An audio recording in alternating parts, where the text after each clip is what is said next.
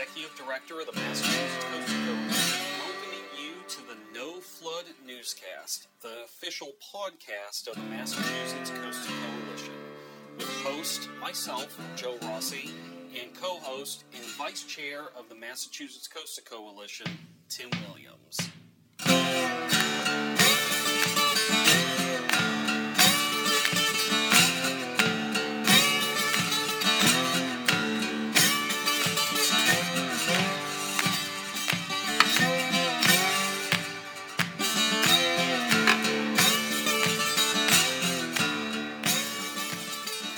And Tim, thank you for having us together again here on the No Flood Newscast. And, you know, we have a series. We've kind of entered into our fall season here on the No Flood Newscast. And we had a great, as we talked about last time, we had a great summer series of people who really were very diverse in the industry in terms of what they did.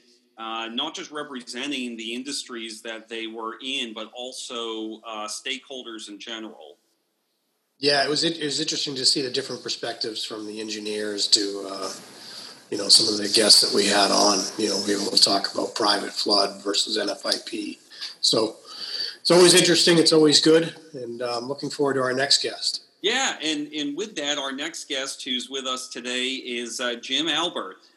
Jim is a titan in the industry in many different perspectives that we're going to hear from him on today. So, Jim, welcome to the No Flood Newscast.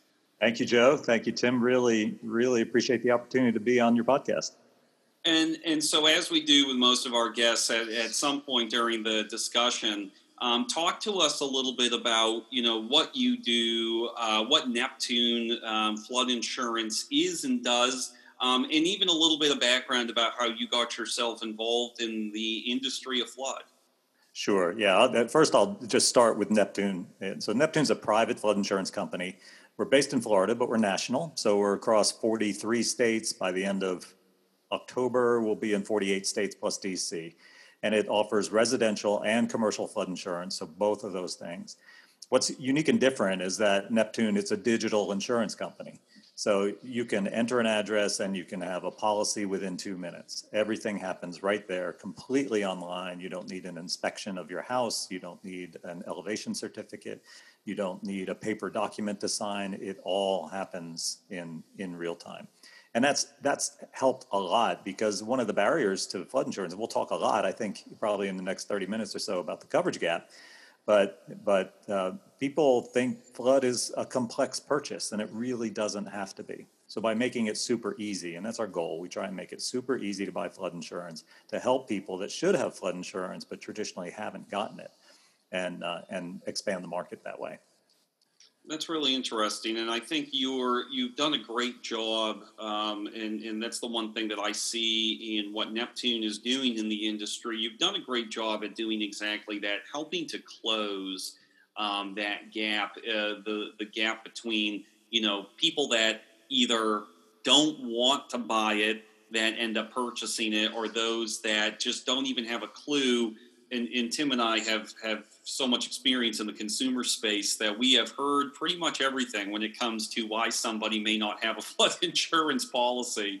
Anywhere from they don't like they think FEMA is the only option, all the way to they don't see the value because it's never flooded. But talk to us a little bit about what Neptune is doing in the space of trying to close that gap, because we have a lot of talking, a lot of what we're going to talk about today is the way that Neptune in the industry is moving in terms of doing that. But, talk to us a little bit about how Neptune is solving some of those issues. Sure. I think it might help to put some of the basic statistics on the table first, just to see how big this gap is. Yeah, that's actually great. Yeah, quantify that for Yeah, so you think about insurance. First of all, no one ever wakes up in the morning and wants to buy insurance of any type. Not even the three of us on this podcast. I'm sure we don't look forward to it. So you've got that starting with it. People are used to a one-click purchase process via Amazon, and yet that's not the experience in insurance. But in homeowners and auto, you have to have it. So it's not like it's optional. Someday you have to wake up and actually buy those things. But in flood insurance, not so much. So Verisk did a study last year, and they evaluated how many homes in America are at moderate to high risk of flooding. And their conclusion was 62 million homes. That's more than half the homes in the US. So moderate to high risk of flooding. The number of policies that exist at the residential level in the US right now is about 5.5 million. 5 million or so under the NFIP, and maybe 500,000 with private flood insurers. So you can run those numbers. 62 million in need, 5.5 million have it. So really the biggest market is those that do not have flood insurance. Yeah, we've turned a lot from NFIP over to the private markets. That's good for everybody because it moves it to private risk pools.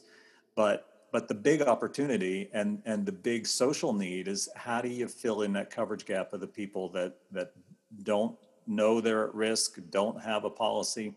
So we did a survey, Joe, and this was just a couple months ago. So we published the results in July, and we surveyed thousands of people across the country of their perception of their flood risk. And so some of these things won't surprise you. One is that there's a very low perception of risk. Everybody thinks that it's those high dollar homes on the Florida coast that are exposed to hurricanes. It's not my house in Tennessee or Massachusetts or Pennsylvania. But in fact, just side statistic, every county in Pennsylvania, for example, had a flood last year. Every single one. And that's not a coastal state, really.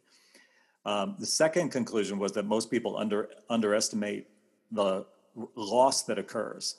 So the statistic, you probably use it with the Mass Coastal Coalition, is that 1 inch of flood equates to 25,000 or so of loss damage. But then they also overestimate the cost of flood insurance. So they think it's crazy expensive because they hear the horror stories of people that have $10,000 policies, whereas the average policy under the NFIP or at Neptune is a few $100s. So you can get, if the average loss is $50,000 and the average policy, especially outside of the mandatory zones, is $500 or so, that's a heck of a deal.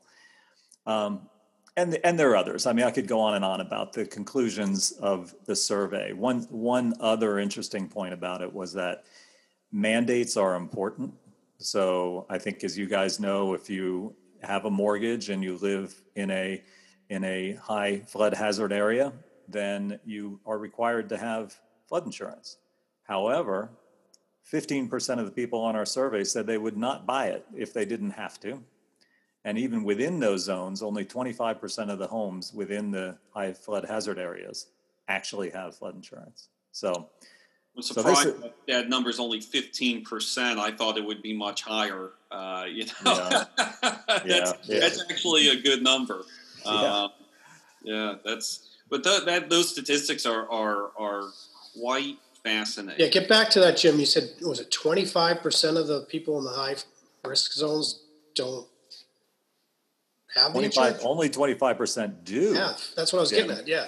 Yeah. So 75% do not. Part of that is they don't have mortgages. Yeah, right. Federally backed mortgages. Yeah. I mean, there are a whole host of reasons for it. But for me, first of all, I can see the water from my house, though I'm not in a high hazard area. But I definitely have flood insurance. My state code is Florida, so that means, to me, I definitely need flood insurance. Right.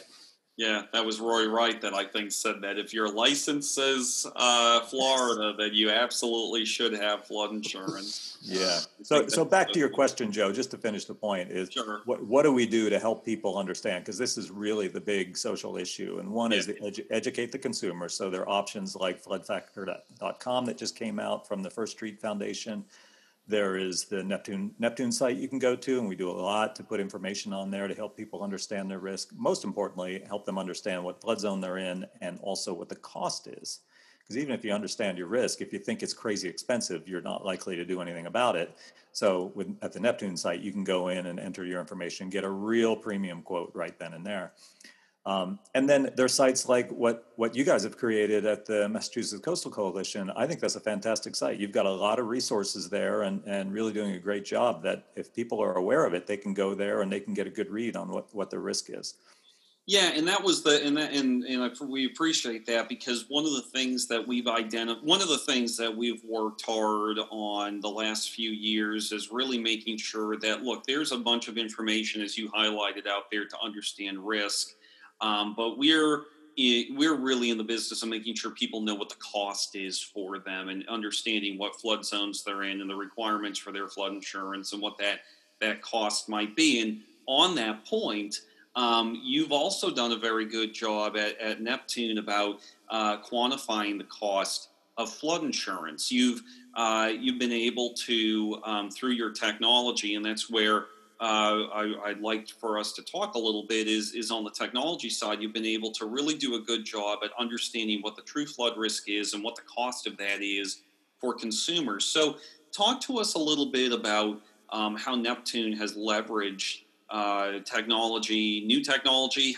and explain to us a little bit how in your time this has changed, because it hasn't always been put an address in general for everyone. It hasn't, now we're seeing this happen where you put an address in, you pick your coverages, and great, you get a quote that you can bind online. That's Neptune's revolutionary model. But 3 years ago, 5 years ago, we didn't even have a lot of private flood options to begin with. So talk to us about your technology and how you're doing that, but also talk to us a little bit about how you've watched that evolution happen. Yeah, that's a really good question. It actually goes back to why I started Neptune. So you think about the flood market, it's dominated by the National Flood Insurance Program. This is a 50-year-old program. It's the flood maps are dated. Even FEMA will say that. They know their flood maps are dated. And the process is very manual. It's 54 questions. It's a 30-day wait period. You have to have an inspector come, do an elevation certificate. You pay $400 for that. So I was looking at that, and I've spent a career in technology and only a few years in insurance, but the technology was focused on, for example, my consulting firm worked with HP and Sony and Microsoft back in the day when they were creating their first transactional websites to sell their product online. And that's evolved so much. You've had an evolution of user experience and web transactional technology now to the state of the art, which is Amazon's one-click purchase. Data availability changed so much, so now you can call up data via API and get it in real time directly. You don't have to fill in a form of applications. You can just pull that in. So we've automated that, Joe, as you've seen by running quotes on our site. And then the data analytics are very different. And this is probably the biggest one, that FEMA is the biggest in the market because they were the only game in town from 1968 when they started till, say, 2005 or 2010. And what changed was high-speed computing allowed the analytical models to run flood risk.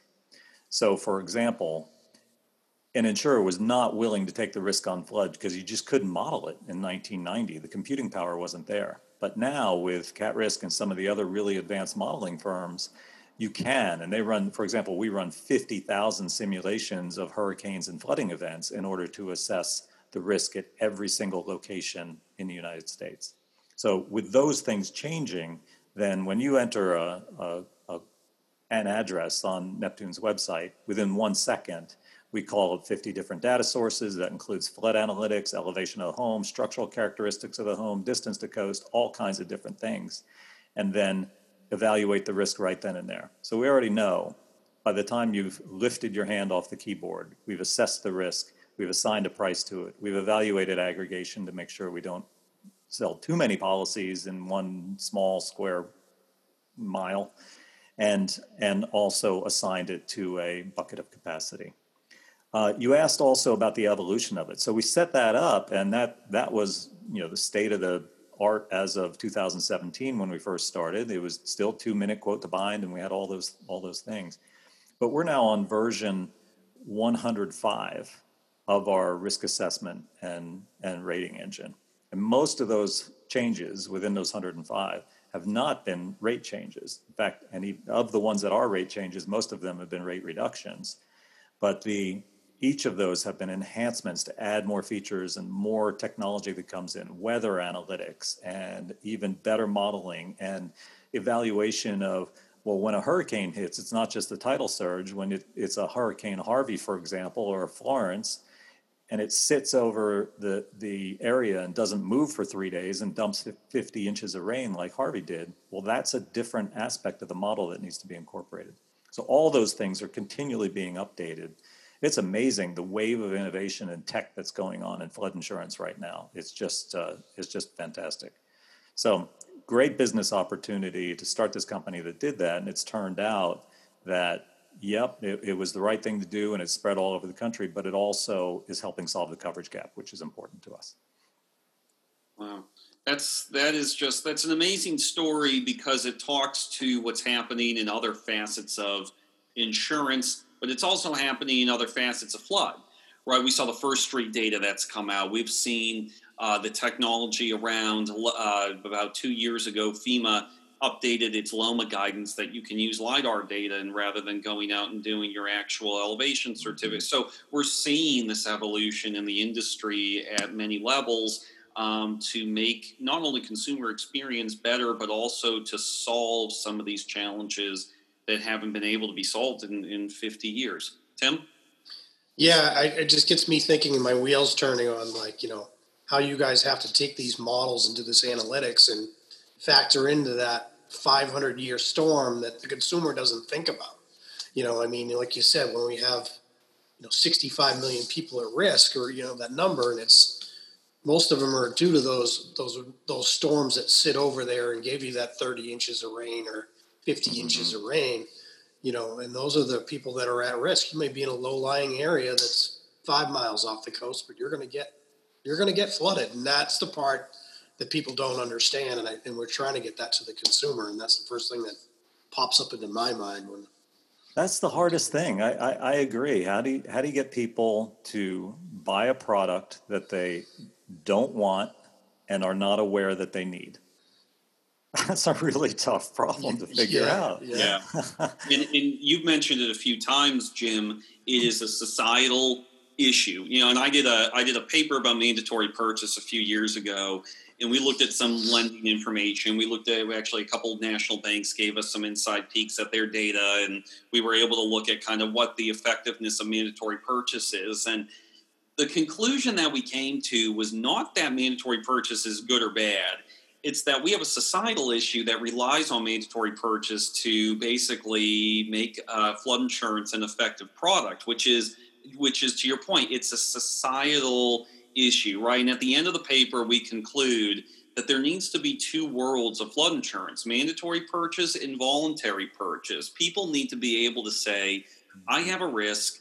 What is that risk? And how can I insure against it? And that's where I think the technology, to Tim's point, in these areas that are perceived to have no risk, you're quantifying that in a way that says, yeah, you have a risk and maybe it's small or maybe it's huge, but we're able to actually quantify what that risk is. Yeah.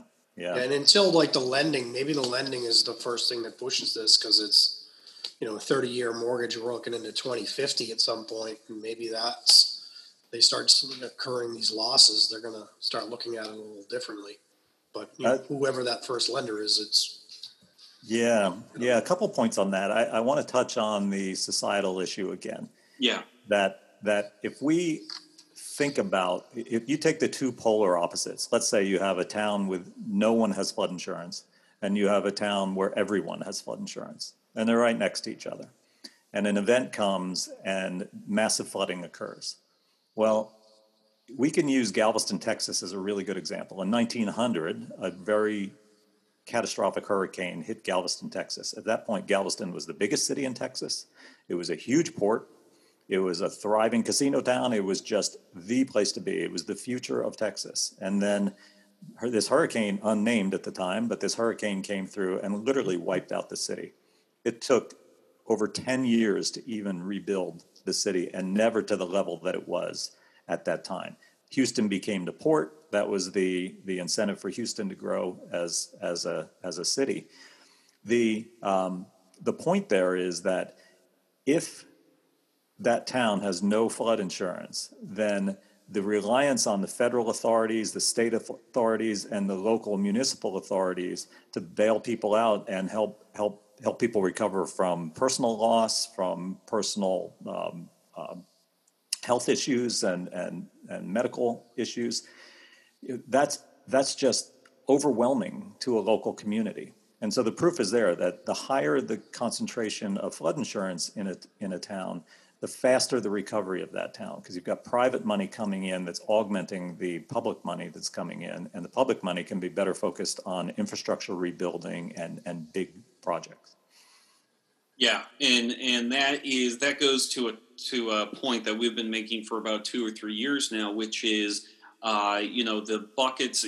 Flood insurance should be used by a community as a bank account for recovery. A community should be using the idea of flood insurance as that bank account of how much money do I have in my bank account of recovery? Because, when that big event comes, the problem, as we all know, is the federal IA, individual assistance, is only $35,000. That's not getting anyone back into their homes in some of these large events. So you're absolutely right. And I think it really does speak to that it's not even a requirement for flood insurance. It's how are we going to collectively help our communities as a whole by purchasing this product. Now, one of the things too, and I want to talk a little bit about some of the tech that I had mentioned earlier that's emerging in the industry beyond insurance. The biggest name recently was Realtor.com that announced that they would be publishing flood risk information from First Street Foundation and I believe some other sources on their website in order to help homeowners quantify their flood risk. And there's been pushback. Some people have been excited about this. Some people have said, no, you're going to hurt values, and there's some concern.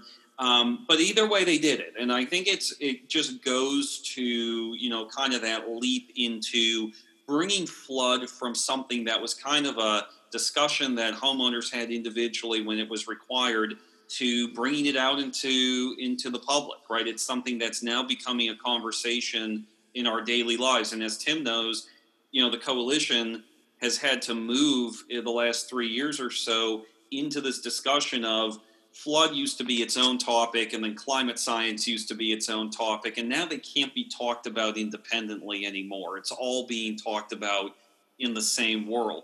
So talk to us a little bit about your perception of this Realtor.com data being published, how you think that will affect the industry, and how Neptune is kind of reacting, if at all, to that.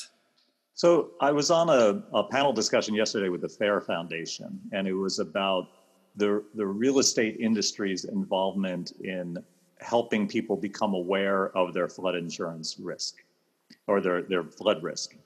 And it was very interesting because there are two representatives from the real estate industry, one in Florida, one in Missouri, that were very much advocates of awareness of flood risk. But historically, in the real estate industry, it's been something you don't talk about. Because if it has the possibility of stopping a deal from going through when someone finds out that their flood insurance will cost them $2,000 a year, then that changes the math. That changes the equation of what they can afford from the percent of their income that's allocated to mortgage interest and insurance and taxes. So it's one of the conclusions of the discussion yesterday was that the front line of this whole conversation is actually the real estate industry. We've worked hard. Floodplain managers in every state do a fantastic job of trying to educate people of their flood risk and build mitigation strategies as well. Insurance agents are great. Usually those that sell flood insurance and are aware of it are good educators and trusted advisors to people. But the ones that are in the total front line of the whole thing are real estate agents, and historically they really have not wanted to engage in that. I went to the leading conference in Las Vegas in March, right before the whole world shut down. Last place I've been in 8 months. But I talked to hundreds of real estate agents, and the main conversation I had was they said, "You mean there's an option other than the NFIP? Wow, I didn't know that." Yeah. So to your point now, sorry for the long lead in, but getting to your point about Realtor.com and now Zillow announcing they're opening up their own real estate arm, that is a really good evolution where people can go for free and see what the flood risk is for any property. And there's a site associated. You don't even have to go to Realtor.com, really. There's a site called floodfactor.com. That's the same site that's the source of the data that is posted on Realtor.com. I think that's a really, really big plus to have that there and be a part of the awareness. Now, the only other thing I'll add here is that you have to disclose when you sell your home. You have to disclose that there's been mold in the wall, or if whatever. You've got these disclosure forms that are endless now. Shockingly, in most states, you don't have to disclose if you've had a flood. So I think it would be also good to have a little more transparency about the history of flooding at a home. Yeah, that's one of the things that Joe and I have brought up in several podcasts is having some type of database available for, a national database where this stuff's reported for able to help realtors, insurance agents, insurance companies, figure out what the losses are on some of these prior properties, because there's no way for us to really know without we take the word of, unless we look at a building card and kind of match up. Oh, look, they had repairs done. It lines up with this storm that they had 2 years ago. Yeah, I didn't know that. So, yeah. So, I mean, so I guess, that's the part that we got to figure out, for me in that. But your point with Neptune and, private coming into the market, I think it's really, we've seen it kind of revive the realtor market in the coastal towns here in Massachusetts. Joe and I can tell you that because 3-4 years ago, we were talking to people on the NFIP. My policy's going up to $9,000 from $6,000 because they're in a V zone.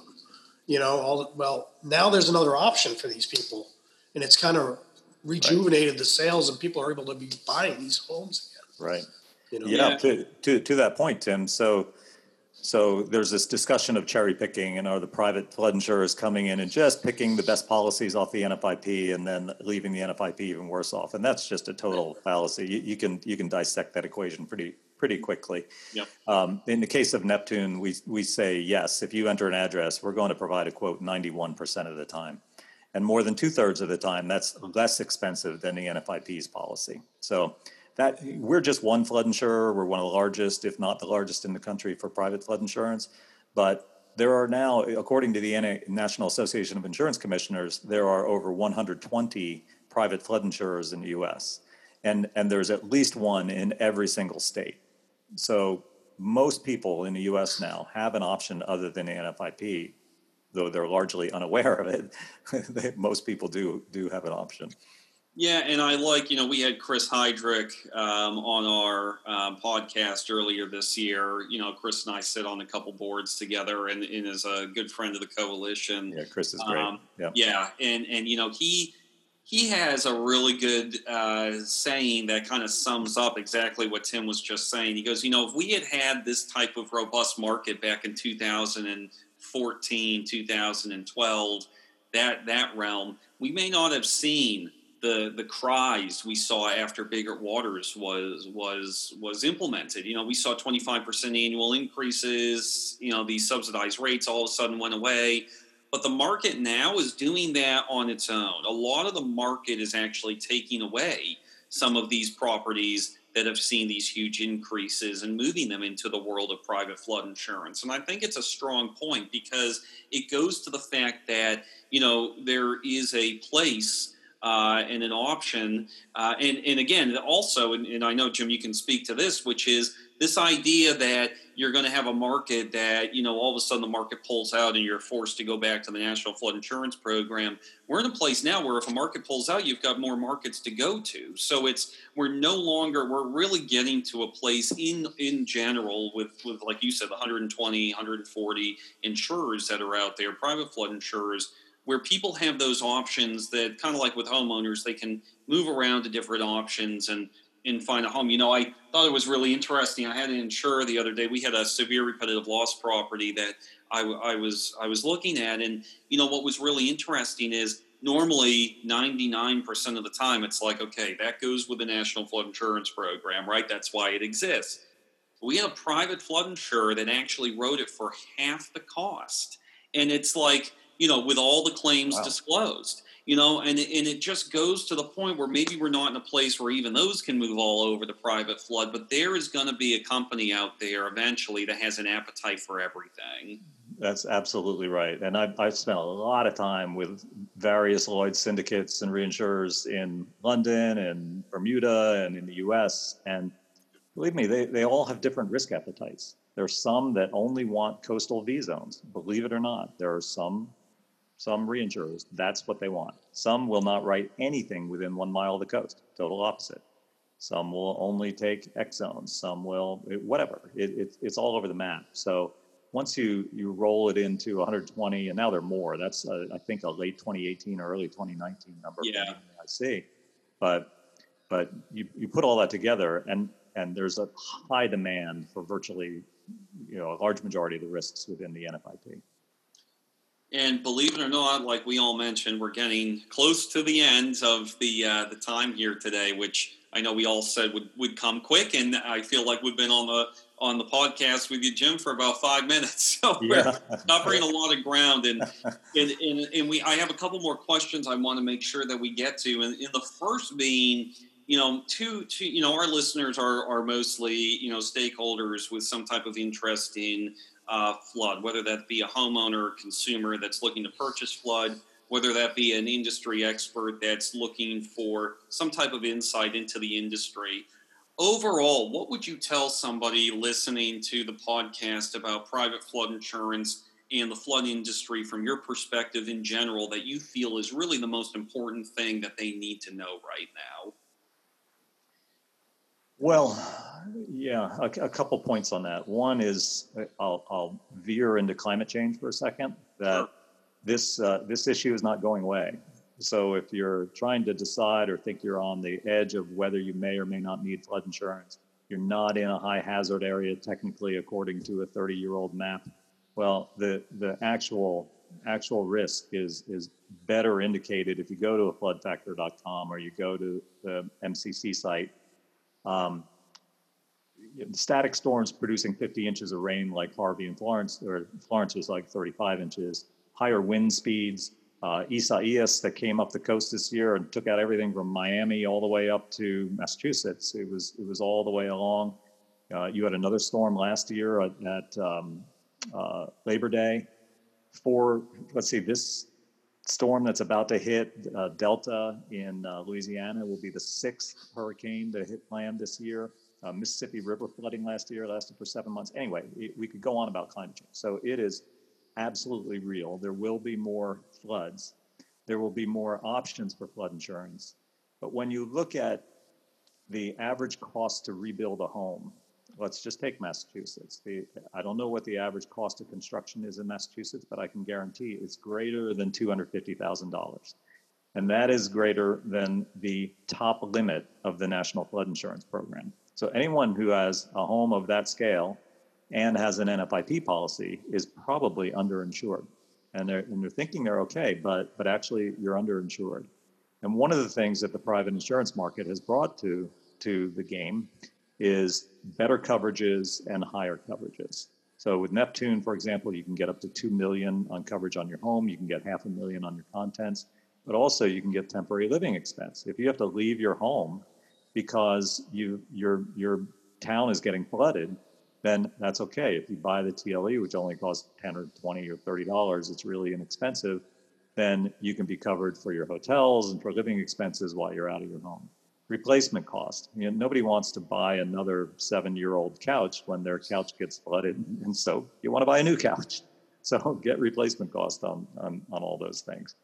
It's just greater options. I believe, Neptune, we do our best we can to try and provide all those options, but there are a lot of options out in the market across 120 private flood insurers that bring opportunities to the table for the consumer that are very affordable and help them cover a huge risk that's part of what should be part of anybody's financial protection plan. Wow, that is quite the synopsis right there. Yeah, that's. I think that's one of the strongest messages we can leave people with, because of the fact that people are truly. We've focused again at the MCC about trying to find solutions to what really hits people right in the pocket, which is where they're the most concerned. I think Tim will say that we get about, 1 or 2 emails a week about, how do I reduce my cost in some way? And so options are obviously one of the strongest ways for people to do that.